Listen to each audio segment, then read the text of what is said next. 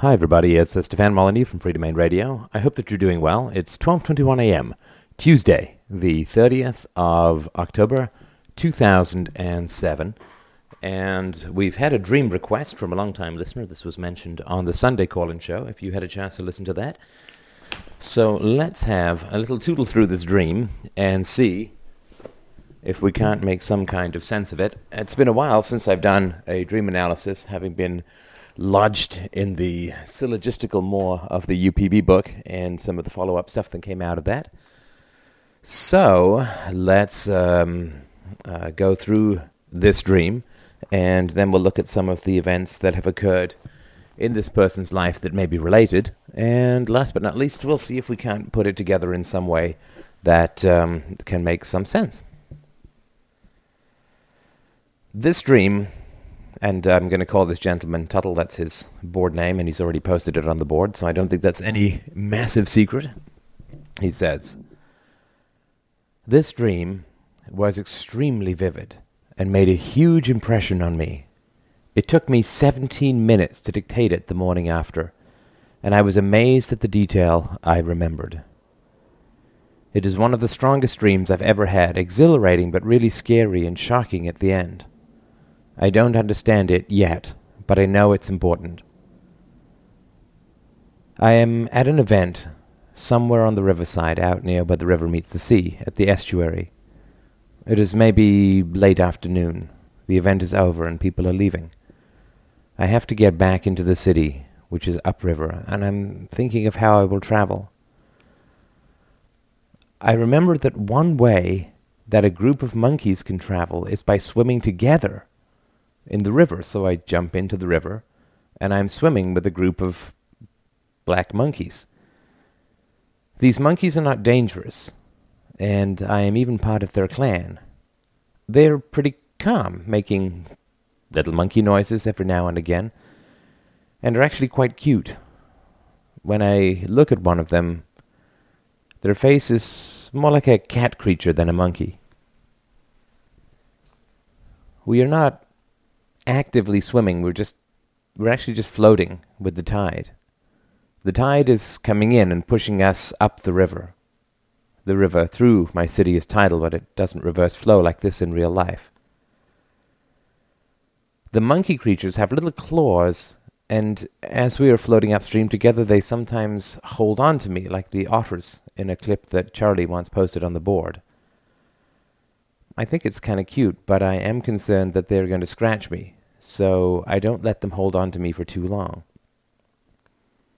I gently move their claws off me after a while when one of them does this, and we all float upstream together as a group.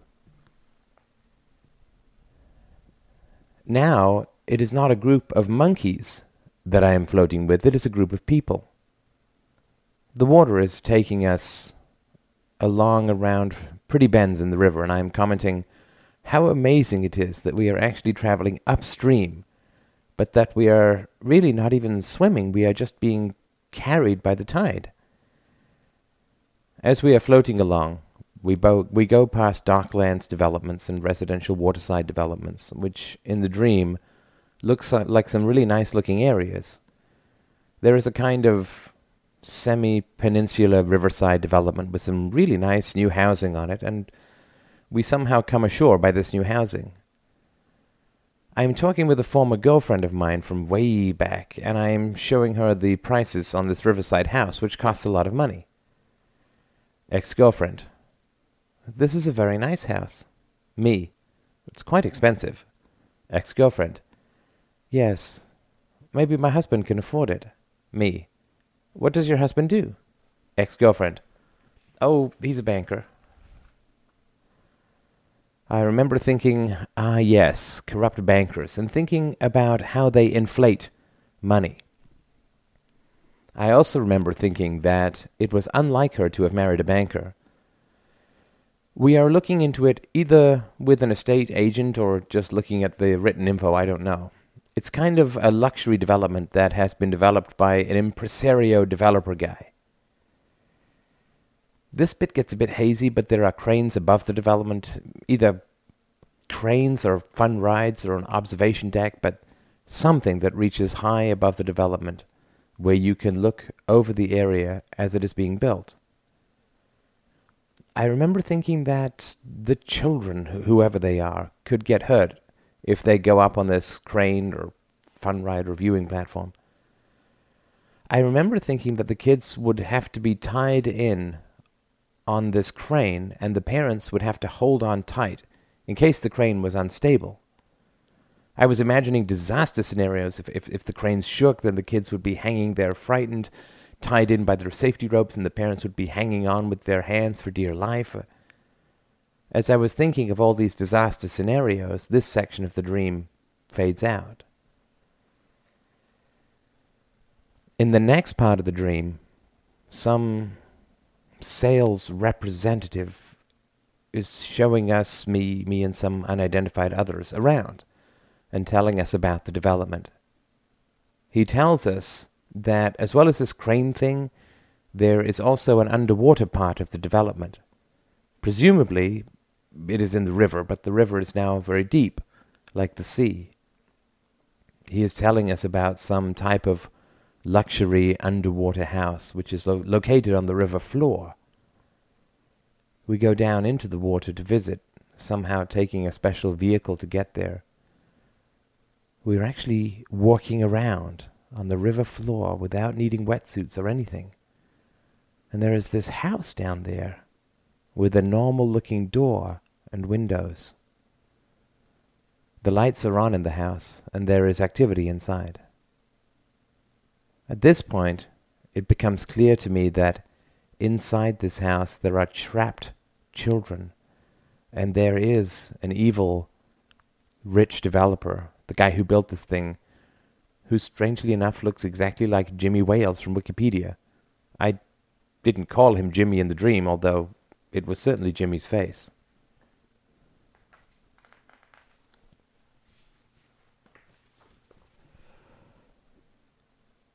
And he posts a picture of this developer on the board. He says, "Whoa, Jimmy looks pretty mean in that photo," and it sends a shiver down my spine, remembering the dream. I don't know what the children are doing there and how this hostage situation developed. But now that we know about it, we are involved somehow. Maybe we could potentially tell the police, or maybe we have the key to get them out or something. The basic point being that we on the outside have the potential to undo this evil Jimmy character and his scheme. The guide or estate agent who has shown us this place is standing very close to the front door of this house, looking at it. Suddenly, a clever second door closes around his back like an airlock. He is taken into the house with evil Jimmy and is now trapped too. I seem to remember an old woman like the detective in Murder, She Wrote looking at the door. Then she disappears from the dream. I don't think she's taken inside the house. I think she just disappears. And then he posts a picture of Angela Lansbury, also known as the Teapot. It is now me and another guy my age standing there trying to work out how to solve this hostage situation. Although we are apparently underwater, we are talking to each other as if in a normal air-based environment. We know it is dangerous because this Jimmy developer guy is potentially a very bad dude.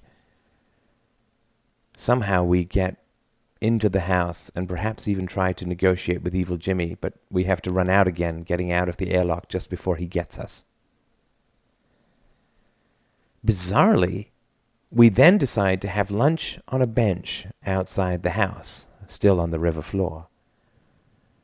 This guy that I am with introduces me to some other business contact, a third man. I remember shaking this third guy's hand. So we three are chatting and having some kind of business lunch together. Evil Jimmy now walks up to us looking really angry. I presume that he is going to have to be civilized because there is another person present and he would not want to reveal his evilness in public. However, evil Jimmy takes out a knife, a switchblade, and now becomes very dangerously violent looking. He slices very carefully and sadistically down the length of each arm of the friend who I am with. The third guy is gone now. It is just enough to make a small incision so that it starts bleeding. We are supposedly still underwater, although it doesn't seem so. And I know that this kind of cut is almost like he is potentially cutting our wetsuits, even though it is actually cutting our bare skin, and that this is very dangerous. Evil Jimmy is sadistically not cutting enough to kill, but just enough to really scare us, like we are going to lose too much blood underwater. He comes over and does the same to me, slicing down each arm. I think at this point he has security with him, like a crew of bouncer guys. This torture is like a warning. He wants us to comply with his will in some way, to tell him something or give him a key or give him the escape vehicle or something. Then he says to me, utterly determined, with harsh, staring eyes, words that I very clearly remember. Do you understand it now on a more emotional level? In the dream, I interpret this to mean, do you understand that this is not a game? I am going to kill you if you don't give me what I want. I am terrified being tortured, and I am saying, yes, yes, yes. I am watching him slice down my arm. I can feel it. It does hurt, but it's not excruciatingly painful because this is like a warning slice. However, it is very scary because I know he could potentially kill us. I am totally terrified. This is where the dream ended. Things that might be relevant, saith the Tuttle. The evening before the dream, I went to my therapist. She is an old lady and may be represented by the Murder, She Wrote woman's appearance in the dream. At the beginning of her sessions, she basically refused to get into a discussion about her training, skills, approach, etc. She has an interesting take on this, which is that such questions are from my conscious mind asking for reassurance, and that I will need to learn to trust her at a subconscious level based on my actual, empirical evaluation of what she does to help me, not on any certificates, etc., that she can show me. I got to her through a referral from my local doctor as suggested by Christina, and my therapist holds that this is enough reassurance on that level. The rest will have to come from the work itself. I have real trouble with that idea, but I kind of see the point. She is a very clever semi-Freudian, I think. We spend most of the sessions talking about my dreams, which is certainly proving to be a fruitful source of info about my subconscious.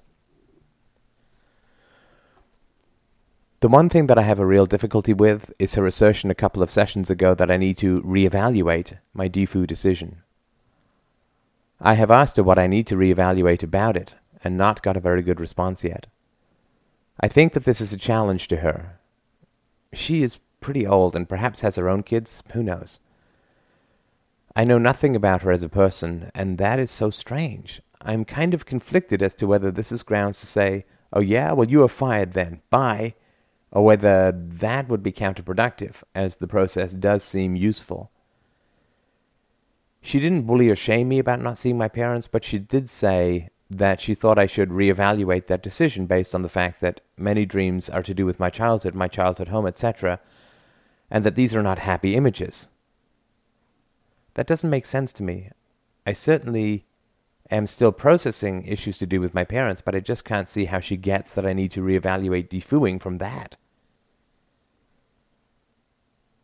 In the session after she made this assertion, I just said, look, I appreciate you trying to interpret that last dream for me, but I disagree with your take on it.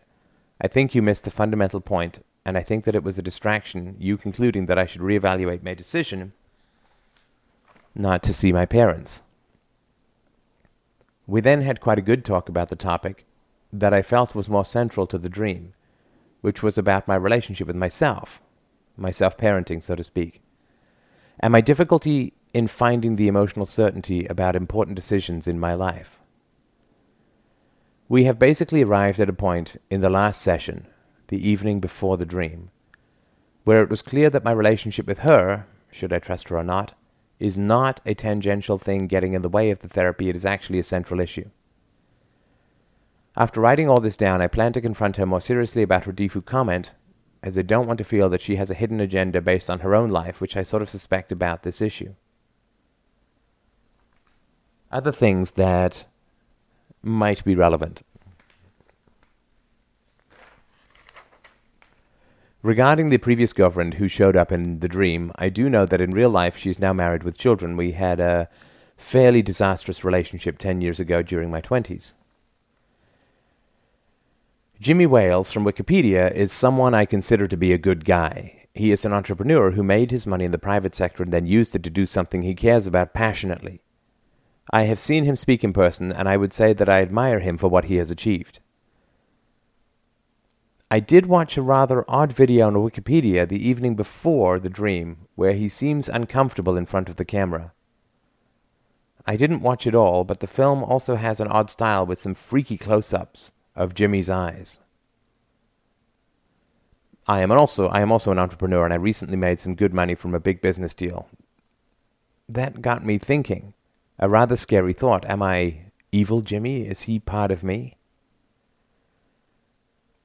I have been half thinking about buying a house recently, but not very seriously, as the market is too volatile here. I recall that monkeys were discussed recently on the board, but in a negative context. They killed a guy in India. A politician, actually. The monkeys were nice in my dream, though. All right, so let's do what we can to start cooking our way through this dream. It's a big and complicated and meaty dream, but I obviously won't be able to get it all done. But I can at least point you in some directions that I think might be fruitful to explore. And of course, you've got a therapist, so you talk about it with her, and she knows much more about what's going on for you than I do, of course. So this is just some of my thoughts about this dream and what it might be representing.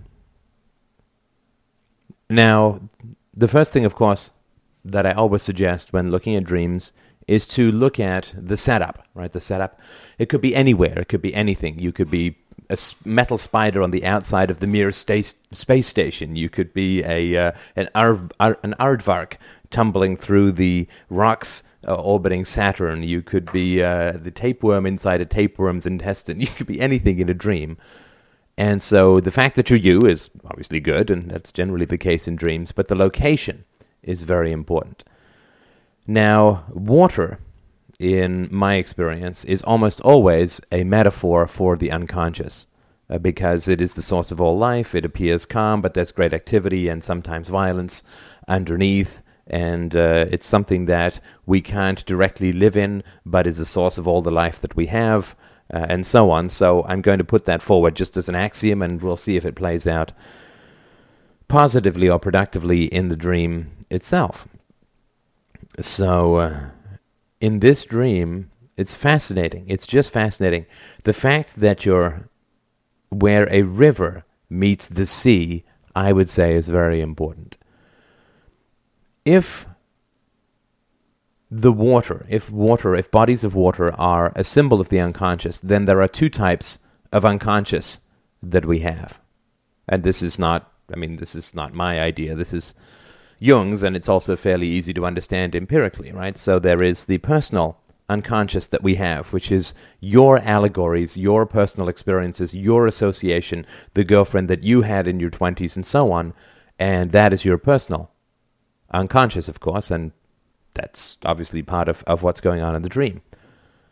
There is, however, for all of us, a collective unconscious, which is the apparatus that we have inherited from, yes, the monkeys, right, that we have grown up from earlier stages of life.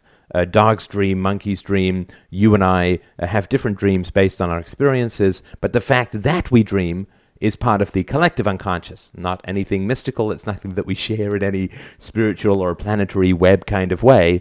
It's just the fact that our unconscious processes things like audio, right? So you're hearing my voice, and it's being processed and communicated by your unconscious, which is the apparatus. It's not part of your rational cognitive frontal lobe apparatus, and it's the medulla, it's all of the stuff that's the hypothalamus, all the stuff that's kicking around at the base of your brain and further down. So you have your own personal unconscious, and then you have a collective unconscious. In this massive lab of me and us, I'm always pushing people to go to their personal unconscious and through that to get to the collective unconscious. And that is something that makes life, obviously, I shouldn't say obviously, the fact that makes life incredibly rich and incredibly safe, right? The world is crazy and bad in many ways, and there are lots of dangerous people out there who will mess up your peace of mind to assuage their own anxieties or hostilities or whatever. In order to make ourselves as philosophers safe in the world, we have to bust through not just the unconscious in the personal sense, but we must bust through to the unconscious that we have inherited as being human beings from earlier life forms and so on. Because that is where our security is, that is where our instincts is, that is where trust is, that is where the danger of others can be most easily discerned. That is the part that amazingly quickly processes the true self or the false self of whoever it is that we're dealing with and can pinpoint what is going on in an interaction instantaneously, or so instantaneously that it might as well be instantaneously. That amazing engine that we have that organizes, assembles, gives us these dreams, gives us our instincts, gives us our uneasy feelings, gives us our good feelings, gives us our ability to rationally, to instinctually evaluate situations that we're in, situations of love, of danger, of fear, of anger. We have to bust through, not just to our own personal unconscious, which is a great feat, but we must go on to get down to the real gristle of who we are. The true self is fundamentally... I was going to say... Well, I mean, I'm going to say this, although it is... the true self is collective in a way that is not obvious. At least this has been my experience. And when I say collective, I don't mean anything mystical or union, and, I am I and you are you. But the true self, of course, is true relative to reality, and our processing of reality occurs for all of us pretty much the same way, right? So there is a collective aspect to the true self. Otherwise, this conversation would not be possible. Our language processing, our auditory processing, and all of that would not occur. So there is an individual authenticity. There is also a collective authenticity, which is fought and opposed by religion and by various cults like the family and the states and so on, military. So there is identity in collectivity. There is identity in collectivity, and if you sort of doubt that, just think of how much you can achieve, how much any individual scientist can achieve in his lifetime as far as the truth goes. Yet, to know the truth is to be authentic. To live the truth, to live with integrity, is to be authentic. But truth comes as a collective endeavor. Truth comes as the result, or falsehood, of course. But we live in reality, and reality is collective in terms of the way that we exchange information with other human beings. This is a long way of saying that we cannot get to the truth of either ourselves or the world or society through the rejection of the collective endeavor of exchanging information back and forth. That's why people have conferences, to put it to a sort of minor, to put it in a sort of minor way. But there is a collective endeavor that is part of our identity that helps us define and shape our identity. When we're around honest people, when we are around people who are dishonest, then it's a complete nightmare, of course, right? But that aspect of the truth that we experience is collective and is down there in the collective unconscious. As I've said before, we can only meet in reality. And in reality, everything that we perceive in reality is perceived and transmitted and understood and processed by our unconscious, the unconscious that we share, that allows us to have this amazing conversation across the ocean. So we can meet in reality, which means that our individual unconsciousness is our personal identity, and that's wonderful and that's fantastic, and we should treasure that. But our collective unconscious is where we really do meet, and that is where intimacy is, that is where honesty is, that is where the true value of this conversation that we're having exists. So with that relatively not so short introduction, let me sort of continue, because I wanted to place that in the context of this dream. So you are at a riverside out near where the river meets the sea. And if the unconscious is metaphorized, or if a body of water is a metaphor for the unconscious, then a river is a good metaphor for your individual unconscious, for your personal unconsciousness. The sea is a good metaphor, I would argue, for the unconscious that we all share. Our processing of reality, the fact that we dream, the fact that we need sleep, the fact that our livers do what they do, and our hearts continue to pump, and our body regulates itself, and when we walk, we all walk the same way, and we all share the same type of spinal fluid, and so on. So we have our individual consciousness, and then we have the consciousness that we all share. We have each of us have our individual memories, and we all have our capacity to remember, which is the unconscious that we all share. It's nothing mystical. It's just things that we all share, like arms, right? This unconscious, this capacity. So when you are at a place where a river is meeting the sea, I would suggest that it may be fruitful to explore the degree to which you are trembling on the brink of this. Right? UPB is fundamentally about our collective unconscious. The UPB book in particular, I won't sort of get into many more details about that, other than to say that we are drawn to truth and we are drawn to morality because consistency is all around us. And it's not only needed for survival, but it's constantly reinforcing itself in our consciousness. And morality, fundamentally, as the UPB book proves, I think, is consistency, right? It is consistency, and we are drawn to reality in the same way that we are drawn to recognize that gravity exists, because it is consistently repeated over and over again in our lives, and all we have to do is open our eyes and see it. So we're out here where the river meets the sea, where the individual consciousness begins to go into the collective unconsciousness. But see, the individual unconscious is always about history. The individual unconsciousness is always about history. It's about our personal memories. It's about our personal experiences. It's the only thing that we can do is look into the past with our personal unconscious. With the collective unconscious is about the future. The collective unconsciousness is about the future. And to give you a brief example of that, if no one had told me that puberty was coming, I wouldn't sit there at the age of 10 or 11 and say, well, I guess I'm going to get smelly bits and hairy bits now. That would not be my next thought. What I would be thinking about was, well, I really enjoy riding my bike, which I've done before, so I'd like to go and ride my bike again, and I like this, and I like that. All about the past, and me planning my future based on the past. But the collective unconsciousness produces, through the pituitary gland of the hormones, produces puberty. And produces, the testes grow, and you can produce sperm, you can produce new life, and then we get older, and so on. And it runs the immune system, all that kind of stuff. But it's always thinking about the future, because, of course, we survive in the future, but we remember in the past. But we flourish as a species by looking to the future, where sexual maturity, mating, having children, and so on. And all of that is about the future, right? You have the collective unconscious has to generate puberty in order to have the future of for the species to have a future. I know this is all very esoteric, but forgive me for beating about the bush, so to speak. But the collective unconsciousness is always about the future, and that's why I say that our collective unconscious is about self-protection. Because when we only use our own personal experience, then all we can do is recreate the past. Because that's all we know. All the personal, it's just what we've accumulated in our own life.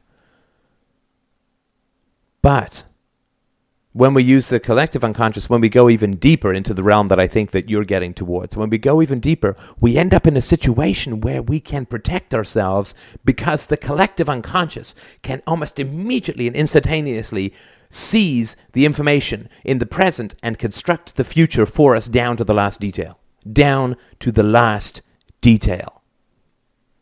That's why I say everybody knows everything and everybody is a philosopher.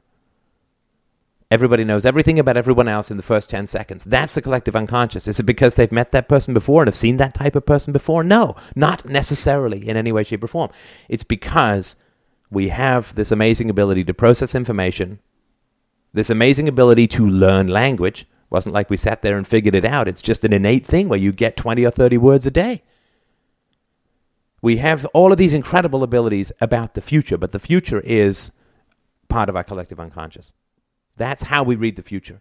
It's the instincts to know what's going to happen in the future based on the information that we have. It's nothing psychic. It's just based on people's personalities, which we read through body language, through eye contact, and all of that almost immediately. And we can construct a very, very accurate picture of who someone is, how they're going to react under almost every single circumstance based on having met them for a few seconds. That's the collective, and that's the kind of instincts that we need to really change the world, And we'll get to that in a second. Well, maybe more than a second at this rate, but we'll do our best. So, you're at a place where the river meets the sea. Now, the movement of water in a dream is the question of the flow of information. So if you remember, I used to have these dreams, which after I figured them out, I never had them again, of massive tidal waves crashing into people, and that was because I did not understand the sensitivity of what it is I was putting forward for other people, and I kept blundering into them in the way that I talked about in a recent podcast about playing football with people who have very brittle bones and crushing and smashing them and so on. I didn't understand that, so I kept making this mistake of crashing into people and then getting upset when they got mad or confused or baffled or whatever. So in that case, the flow of information was going from my collective unconscious onto the shore of other people, right? So in these metaphors, right, I mean, the river is the personal unconscious, the shore is our conscious mind, and the sea is the collective unconscious. And it's just the way that it works, right? I mean, it seems to me, we're 80% water, our blood flows and blah, blah, blah. It just seems to work. So in this case, right, and the reason that I'm going into all of this backstory is that there are two things that lead me to this conclusion. The first is that you're traveling with a group of monkeys, of course, and the second, of course, is that the monkeys have come from the sea. The monkeys have come from the sea, and they must have come from the sea because they're just floating, and they're floating upstream. As you say, the tide is coming in, which means that the flow of information that is starting to come to your mind, what you know as your mind, your conscious mind, the flow of information is coming from the sea through the river and then into the city. And there's that Monkey Man is a song by the Stones. So you might want to listen to it at some point. At one point he screams, "I'm a monkey," right? "I'm a monkey." He sort of, and this always struck me as a kind of power, because there is something simian about this fellow Mick Jagger. But obviously a very instinctual singer and a very instinctual entertainer, and the way he dances is kind of simian too, and not very well. He's from the Bolo school of flailing, but you have a flow, because normally, of course, the river flows out to the sea, and that is when the flow of information is going from the personal unconscious to the collective unconscious. The real power in life, though, comes when you accept all of the amazing strength and power of the collective unconscious, of the stuff that you have known all along and that you don't have any control over. You listen to, and all fairy tales have these wise men in their mythologies, right? They have these wise men who appear and counsel the hero in times of needs. That all comes as an echo, I believe, of the collective unconscious and the wisdom that we all have, that is built within us, that is born within us. And here you are getting a sort of anti-instinctual, I shouldn't say, that's the wrong way of putting it, a surprising flow of water, right, going up from the sea up the river. So this, I would say, collective unconscious, which is the monkeys, the more primitive self, the more primitive side, right? Which then goes up the river into the town, and you're not actively swimming. You're actually just floating with the tide, and that is a great metaphor for the movement and the strength of the movement that can occur when you are traveling with your unconscious, so to speak. When you are traveling with your bliss, with your personal happiness. I know this all sounds Tai Chi, Feng Shui, fruity beyond words, but just bear with me and put that aside for a second. I think I've earned some logical credentials to the point where I can talk about this stuff without anyone throwing up a little in their mouth for a few minutes at least. But when you're moving with your unconscious, when you are trusting your instincts, you feel like you're floating. You feel like you are moving with rapidity and strength, but without effort. It really is an amazing state. And I've been on and off in this for some years, and it is, of course, part of what guides me in making the big decisions that I've made over the past couple of years around getting married, defooing, defooing again, from mother to father to brother, and taking jobs and then leaving my career, I've been trying not to will these things, right? It doesn't mean I don't have will in it. It just means that the will is to uncover the truth about what it is that I want to do, because when my instincts and my emotional energies are with me, there's nothing that I can't do, except save the world directly, which can't be done. And if those things are not with me, there's nothing that I can do. I'm just stymied and paralyzed, right? So it's what Socrates used to call his daemon, or his little sort of imp, his conscience, right? Whatever it is you want to call it. So they're black monkeys, and they're not dangerous, and you're part of their clan. And you see, the fact that they're plural, again, points to this collective unconscious. If you were in the jungle and you found one monkey that wanted to talk to you and tell you, that would be your personal unconscious. This is a group of monkeys flowing in from the sea.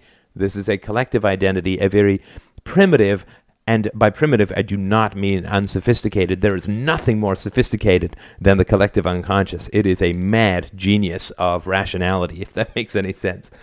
So you're part of their clan. Absolutely, they're making little monkey noises. They're quite calm. They're just floating along, but you're getting where you need to get to, right? Not actively swimming, as you say. They have little claws, and the nice thing about this too is that in the collective, this is all. I hate the fact that this is all so confusing. So I am sorry, but I just don't know how to make it clear. That could be just a limitation on my part. Oh, give me the salt water, you river! But in the collective unconscious, there is boundaries, right? In collectivism, there are boundaries, and this, of course, I know, especially for those of us raised on the individual spiky cactus plant of objectivism. This all sounds too silly for words, but I'm telling you, and I hope that you will believe me if I provide some evidence. In collectivism, if collectivism in the sense of our collective unconscious and our instincts about each other and about reality, there is boundaries in those things, because boundaries are a prevention. In terms of problems in a relationship, any relationship, prevention is 1,000,000 times better than cure, right? As our good friend Nate is figuring out at the moment, right? I mean, maybe it doesn't feel that way right now, but it is, as we talked about on Sunday. Boundaries are not something that you need to enforce, right? They shouldn't be, ideally, in your life, right? You shouldn't need to keep pushing back crazy people from your own personal space, right? You should just not have those crazy people in your life, right? I don't exercise boundaries with people. I have no boundaries with Christina whatsoever. We merge. We chat about anything. Because she's an elementally and wonderfully and beautifully sane and positive and happy human being. So what do I need to protect myself from, right? Right. So this is the self-protection of the personal unconscious will say, I need to push back. I need to establish boundaries. I need to manage this person, and so on. The collective unconscious says, fuck it. Life's too short.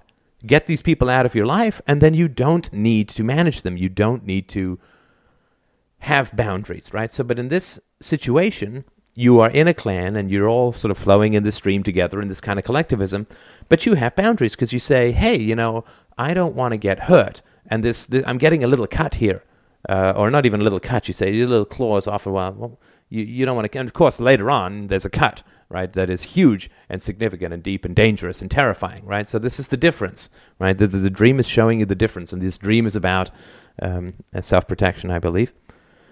So in this situation, you say, oh, well, we're all hanging out together, everyone's pretty relaxed, and they're kind of cute, but I don't want them to scratch me, so I'm not going to let them hold on to me for too long. I'm not going to merge, right? Because you don't merge when you get the crazy people out of your life. I mean, these monkeys aren't the crazy people, obviously, right? So you gently remove their claws when one of them accidentally claws you, and so on. Again, you don't need to be violent. You don't need to, you goddamn monkey, and, hurl it from you and then start kicking and, whatever, lose the flow of the tide. You don't need to do any of that. And this is why I keep saying to people with the trolls on the board or whoever's coming along who's causing problems, don't fight. You gently remove them. You say, as I sort of keep trying to model, and then one day people will see it more clearly, right? I just say, please don't post here anymore. And if they do, I just ban their IP. I don't fight with them. I don't get mad at them. right? And this is what the dream is saying. When you have strong instincts, when you are working with your collective unconscious and you know your boundaries and your values, then you can just gently remove this scratch, right? This thing that has pierced your skin. And then you say, now it is not a group of monkeys that I am floating with, it is a group of people. The water is taking us around pretty bends in the river, and I'm commenting how amazing it is. We're traveling upstream, we're not even swimming, we're just being carried by the tide. And there's beauty in this, right? And there's some very nice stuff in here. And you come ashore by this new housing, right? Now, here we've got a very significant transition. You're down by the river, you float upstream, right? Not downstream, but upstream. And you're, with the monkeys, and it's beautiful, and you've got gentle boundaries, and you can maintain your integrity while still being part of a group, and it's all too wonderful for words, right? Now, for you, my dear friend, there is the problem of the conscious mind. And this is post-rationalism, this is post-enlightenment, this is English upper schooling, if you don't mind me saying so, this is the class structure and so on. But you then go ashore, and what do you don't say to the monkeys, do you want to come? Right? Are you done with the monkeys, right? I mean, I'm just sort of checking how we somehow come ashore, right? Now, see, the we somehow come ashore, which means that you're with a group, and then when you are now looking at the future, and you're looking at, of course, you're looking at the prices of riverside houses, which is something that you have talked about, as you mentioned sort of later, something that you might be interested in. Costs a lot of money. Now, here, what happens is you are now in your conscious mind. And there's not really any connection between the stuff that was going on before and the stuff that is going on now. Right? And I'll tell you what that means later, and you won't like me for it, but I could be wrong, of course.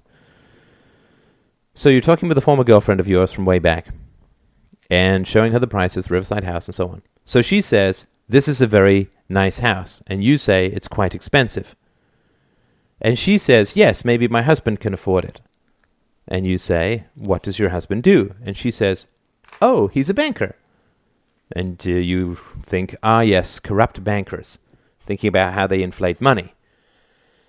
I guess you mean the Fed, or I guess the English equivalent, Bank of England, I don't know. Unlike her to have married a banker, and so on. And this is not an unimportant interaction. We could spend another hour on this, but I won't be that mean.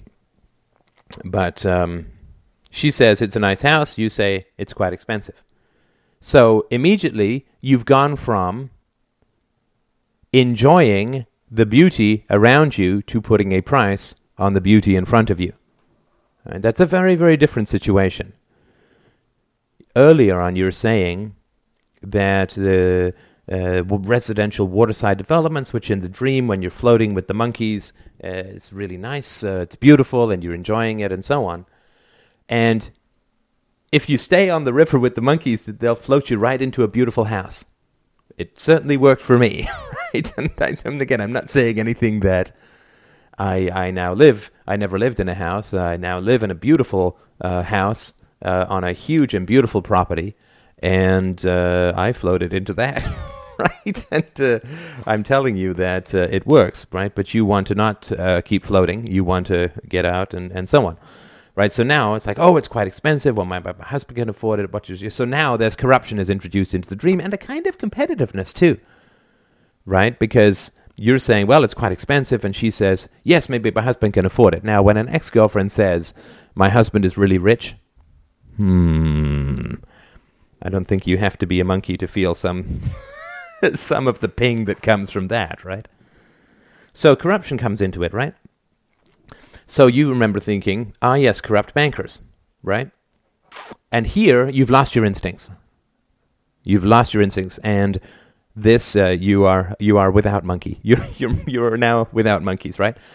Because in this situation, you had an ex-girlfriend that you had a disastrous relationship with.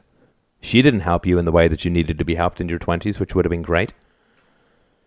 And if she married a corrupt guy, what does this say about her? This is what I keep, and I'm nagging you, but this is what I keep pestering to people. What does it say about this woman that you're talking to if she married a banker and bankers are corrupt, right? And the dream, this is the thought that you have.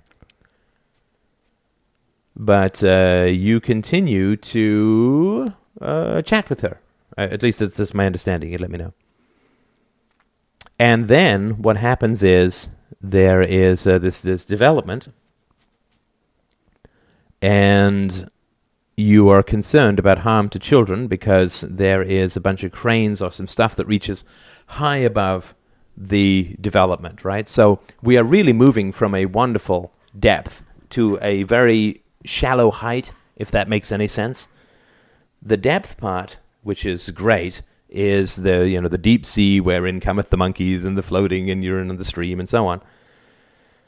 And then you jump off and you're there and you're looking at on land the things that you might want to plan for consciously in your conscious mind. But then what happens is you look at these superstructures, these cranes or these observational decks, which are rising up above to look at the development, this housing development and so on. And I would say, and that's the reason why I say this, which I'll come back to later, I appreciate your patience for this, I would say that what we have here is dissociated vanity. Dissociated vanity. And the vanity is introduced with the expense of the house. Oh, but my husband can afford it. Oh, but he's a banker and that's corrupt, right? So here we have status and we have corruption and money. And so I would say that there is children could get hurt if they go up on this crane or fun ride or viewing platform.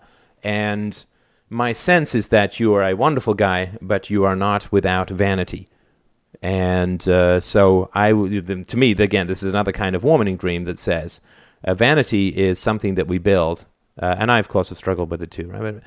Vanity is something that we build to make up for lovelessness, right, and particularly in our pasts, right? So we want to be admired, and we'll take that. We want to be envied rather than loved, and I talk about this in The God of Atheists too, so I won't go into it too much here, but that, of course, is a danger to children, right? Children are the opposite of vanity. I mean, children are all collective unconscious, right? The individuation needs to occur, right, but they are all collective unconscious. And here we have another opposite. So we're looking at the very highest of things, which is the cranes or the observation decks above the housing development, and then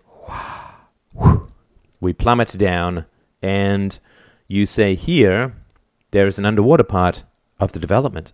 Dun, dun, dun, dun, dun. Presumably it is in the river, but the river is now very deep like the sea. Very deep like the sea. He is telling us about some type of luxury underwater house, which is located on the river floor. And this is also why I say that this is a dream, also warning you about vanity. The river is now very deep like the sea, and what that means is that the collective unconscious is now considered to be all that there is, and that means that you're dealing with the past, and you're dealing with reproducing the past, rather than with learning about the future in the instantaneous way that the collective unconscious, represented by the sea, can allow you to achieve. And how do we know that the river, which now seems very deep like the sea, but of course it only seems deep because you've forgotten the sea at this part of the dream, how do we know that the river is not very deep? Well, because you go down to see a house. And why do you go down to see a house? And you put the word right here. So he is telling us about some type of luxury underwater house, which is located on the river floor. Well, why are you going down to the river floor? Luxury underwater house, right? And you take some special vehicle to get there, right? So this is appealing to your vanity to some degree.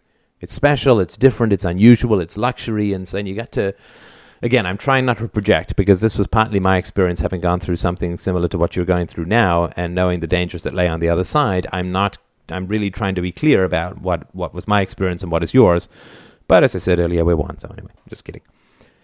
So there is a house down there with normal-looking door and windows. The lights are on in the house, and there is activity inside. At this point, it becomes clear to me that inside the house there are trapped children, and there is an evil rich developer, the guy who built this thing. who strangely enough looks exactly like Jimmy Wales from Wikipedia, you say. Well, I did look at the video that you posted about this guy. He's the founder of Wikipedia. And I think you're right to be a little freaked out by that video, these close-up of his eyes and of his hands. It's kind of hagiographic, like it's kind of praisey. And to me, I got to tell you, I think that there's a huge degree of vanity in this program, in this thing. They're not changing the world. They're not changing the world. You know, he says, we are changing the world. And, gosh, even I don't make that claim, and I think that I might have some good cause to in terms of the longevity of this conversation, not the reach of it at the moment, but the fact that it's going to be around forever. But that's a huge amount of vanity to say that I've made a lot of money and I'm doing something now in terms of getting the same pig-ignorant information that passes for fundamental values to new people, right, to new kids in Africa or whatever, right? So now they're going to get the same statist, religious, cult of the family, claptrap and bullshit that humanity has always labored under. Is that really changing the world? Now that we can spoon the shit in a more even way throughout the world, I don't think that that's cleaning up the world. I think that that's spreading it. Now, I'm not saying that the laptops are bad, right? But they are not changing the world. What they are doing is they are providing an avenue by which other people can change the world, the philosophers, right? The people who are building the infrastructure, that's great. Building the road doesn't save the heart patients. It just is a place where you can drive the ambulance. And it's necessary but not sufficient, right? So they're not changing the world.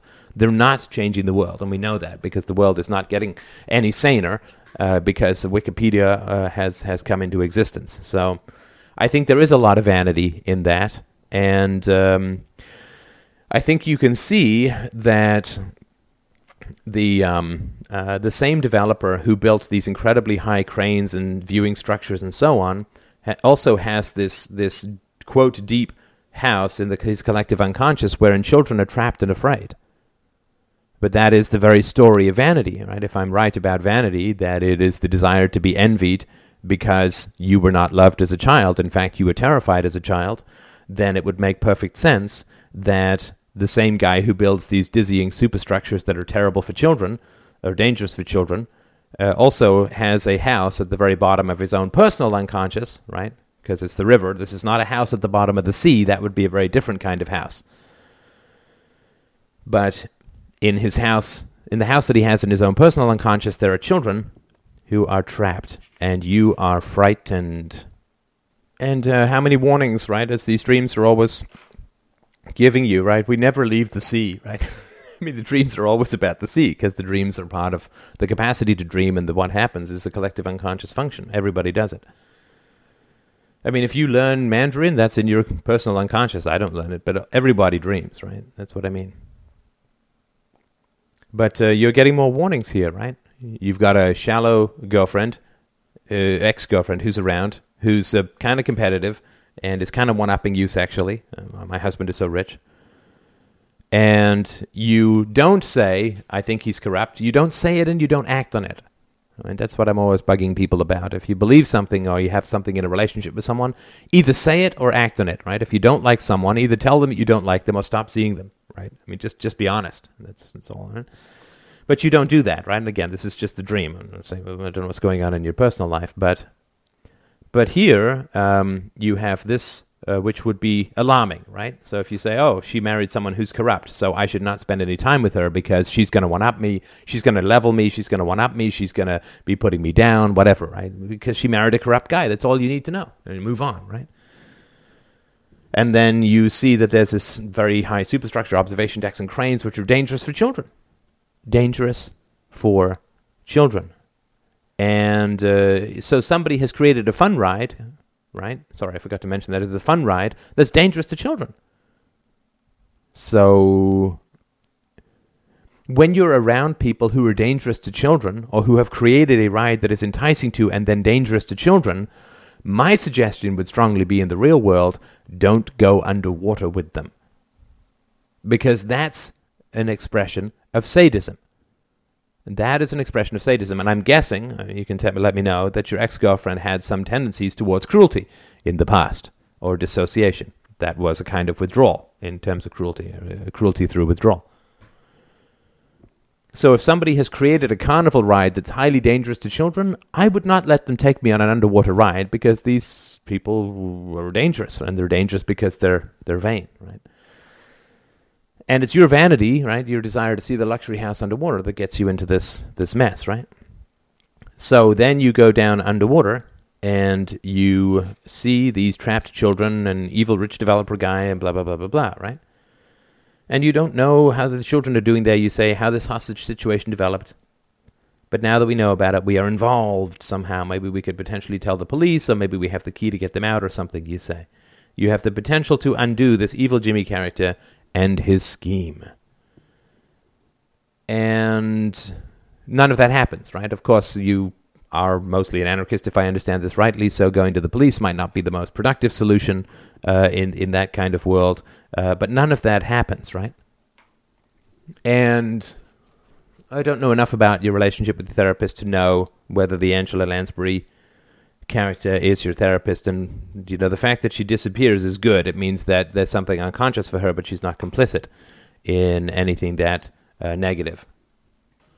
Now, this other guy your age, standing there trying to work out how to solve this hostage situation, I think that's some of the conversations that you've had with Greg, which you've mentioned on the Sunday show. Tom talking to each other. It's dangerous. This Jimmy developer guy is eventually a very bad dude. We have to get into the house, perhaps even try to negotiate with evil Jimmy and so on. And that may be some of the negativity that you have both experienced towards certain situations, which again, I don't know what these conversations are. That's a possibility, but of course you can mull that over. And then, of course, like most moral superheroes bent on rescuing children, you decide to have lunch. And of course, it is quite funny. It is quite funny, but what it means is that you're not there for the children. You're there for some other reason.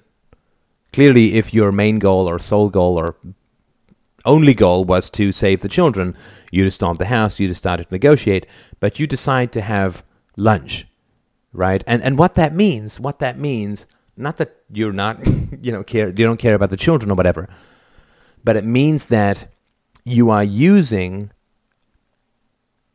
moral goals to keep you in dangerous situations. You are using moral goals to keep you in dangerous situations.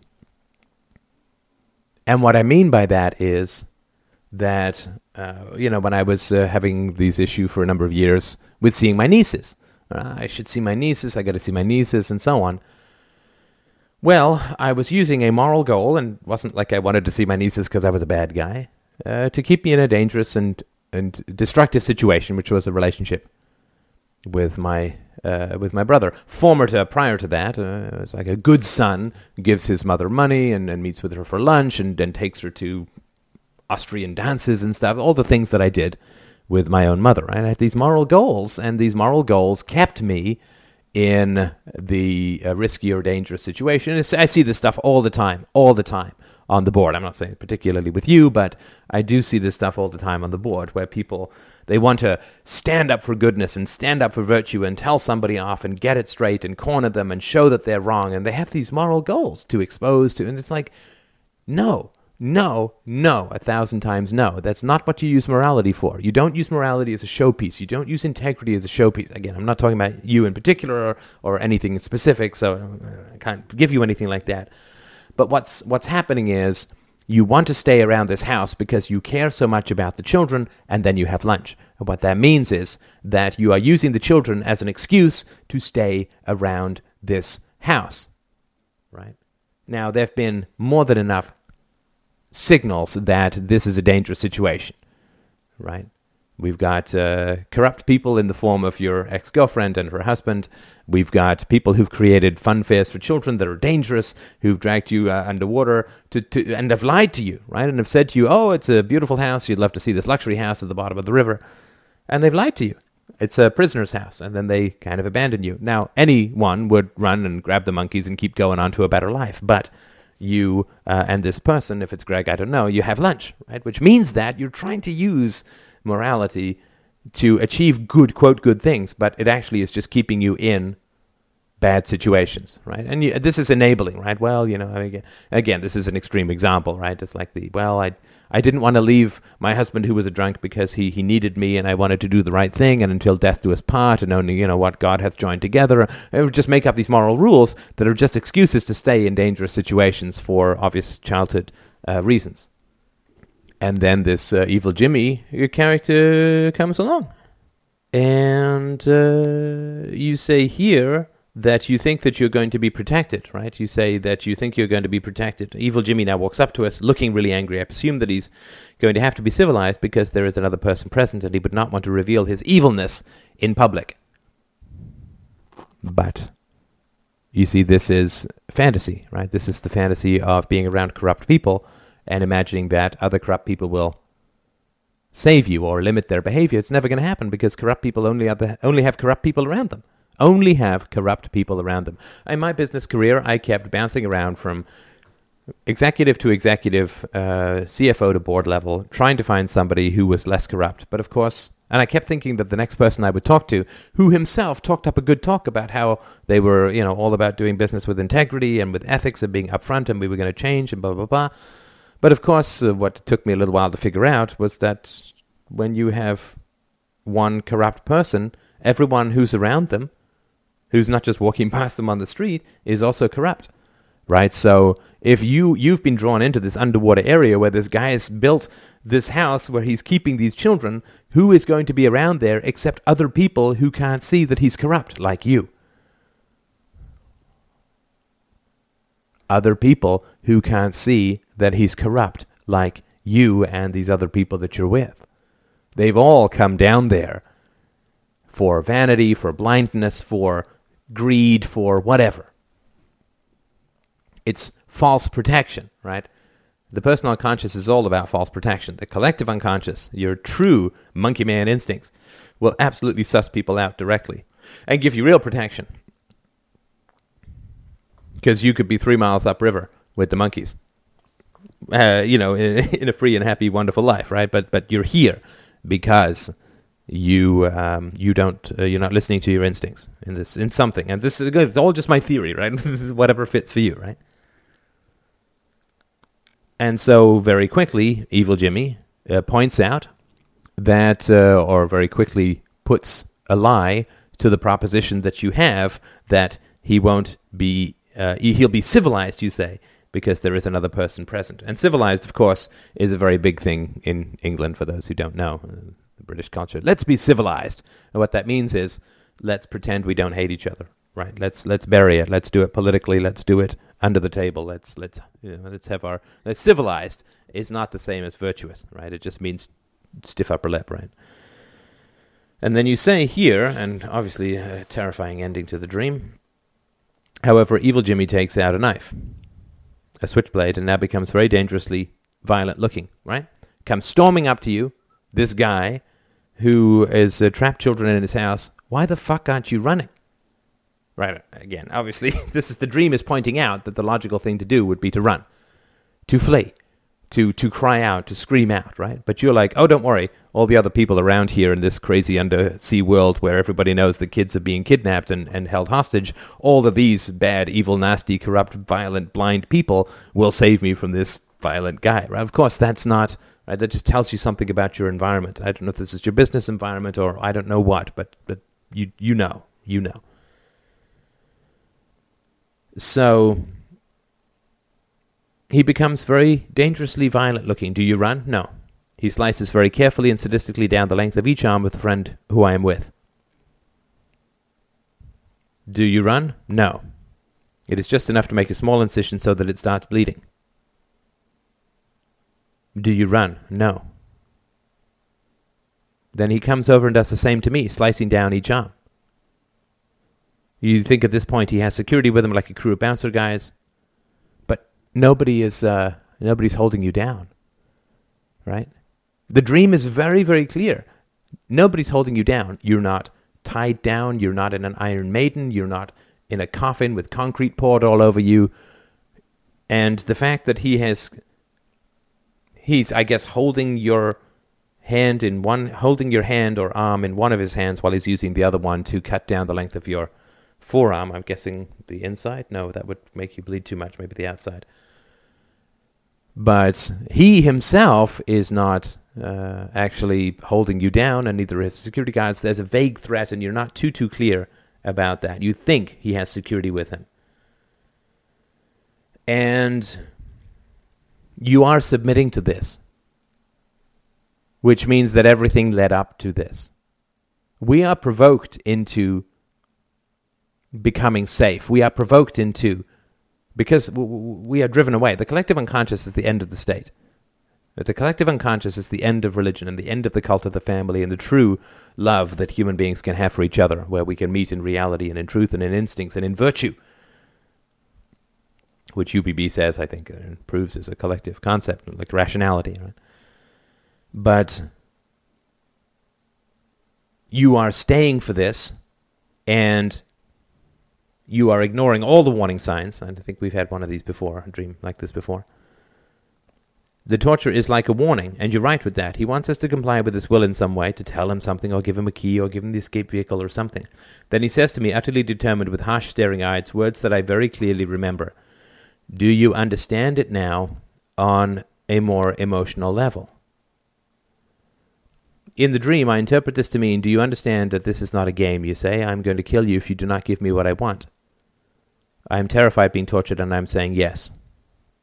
I'm watching him slice down my arm. I can feel it. It does hurt, but it is not excruciatingly painful because this is like a warning slice. However, it is very scary because I know that he could potentially kill us. I'm totally terrified. Well, you're right. It is a warning, a dream. And it is attempting to wake you up to dangers that are around you. To dangers that are around you. The vanity of having made some money is a very dangerous thing. The vanity of success is a very dangerous thing. And there is a lot about professional and financial vanity here. The banker who can afford the nice development by the river, which is always most expensive, and so on. But where you are in your professional career, and just to a smaller degree in your therapy, but particularly in your professional career, is a very risky thing. It is, financial success is a very false self thing, right? It's not bad. I mean, don't get me wrong. There's nothing wrong with money. Having money is good. I'm happy that people donate money. Please donate money. So I'm not saying that the money is bad. I mean, the money is good, but the fact, because I know the childhood that you came from, the money is going to be like a validation. The money is going to feel, the professional success is going to feel like a validation. And it's not. It's not. The only validation is virtue and love, not money. And so, yes, this guy is trying to warn you, and he's saying, look at all these signs you missed. Look at all these signs you missed of the danger and corruption that lay ahead. And look at you lazing around having lunch, saying, oh yeah, we should do something about these kids. Oh, more asparagus for me, please. Right? I'm mocking, right? But I think you understand what it is that I'm saying. So I think you need to look at your relationships. I get the feeling, and this is just my feeling, again, like all of this is just nonsense, right? But I get the feeling, Monsieur Le Tutel, that you box this conversation in. I think that you have this conversation like you have a secret and slutty bald mistress locked away podcasting in an attic somewhere in Gay Perry. I think that you have this conversation somewhat shielded from your girlfriend or fiancé. I'm not sure what she is. I think you have this conversation shielded from your professional life. I think that you are living a double life, so to speak, and I think that that's risky. I mean, I know that that's risky because, I mean, I just know. I just know, so you should believe me. But I think that you need to, particularly in your... I mean, this conversation is not mine and it's not yours. And it is a conversation wherein we are getting to the collective unconscious. And once we get to that, and once you get to that, then you will have the kind of instincts that may uproot a lot of things in your life that you feel are stable right now. It's not something I wish for or whatever, even can predict, but I think that you are in danger, and I use this in a non-dramatic sense. You're a smart fellow, you sort it all out. But I think that you are getting to some amazing places through therapy and through your professional success as well, which takes the edge off financially. And I certainly, once I had room to breathe and had a chance to take a little bit of time off, that's when I really began to unravel my knots, so to speak, in a positive way. But I think that this dream is about getting you to a state of self-protection that might overturn a lot of things in your life. And that is through getting down to the root of these amazing instincts that we all have and these amazing abilities that we can't take credit for. I don't take credit for these podcasts. I don't take credit for figuring out this dream if I've done anything useful that way. That's just, I'm trying to speak the truth as it comes, right? So I can't say that I'm a great guy for doing this, and you can't say that you're a great guy for making money, and so on, right? Because the only thing is virtue and the resulting love. That is the only juice that really gives us nutrition, that really gives us life, that really gives us joy. And because we had to learn to make do with so many substitutes, with pomposity, I'm not saying about you, with pomposity, with the bad kind of collectivism to other people's personal unconscious, which is the culty, religious-y, family, statey thing. But we had to make do with so many other substitutes, with status, with money, with looks, with clothing, with our musical tastes, with whatever. We had to make do with so many substitutes because we weren't loved as children.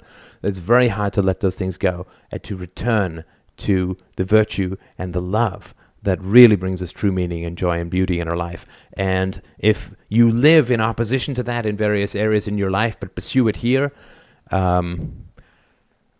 it's going to leave a mark, right? I mean, it's going to be a challenge, and it's a challenge that's going to run you over if you don't try and bring more of this conversation to other areas in your life, or find, well, actually, really, that's the only, sorry, you're in now. Yeah, there's nothing else you can do. At least that's been my experience. So I hope that this has been helpful. Great dream, of course. Thank you so much for posting it. I look forward to y'all's donations, and feel free to pick up. In fact, I strongly urge you to pick up copies of my books at stores.lulu.com/Free Domain Radio. Thank you so much for listening,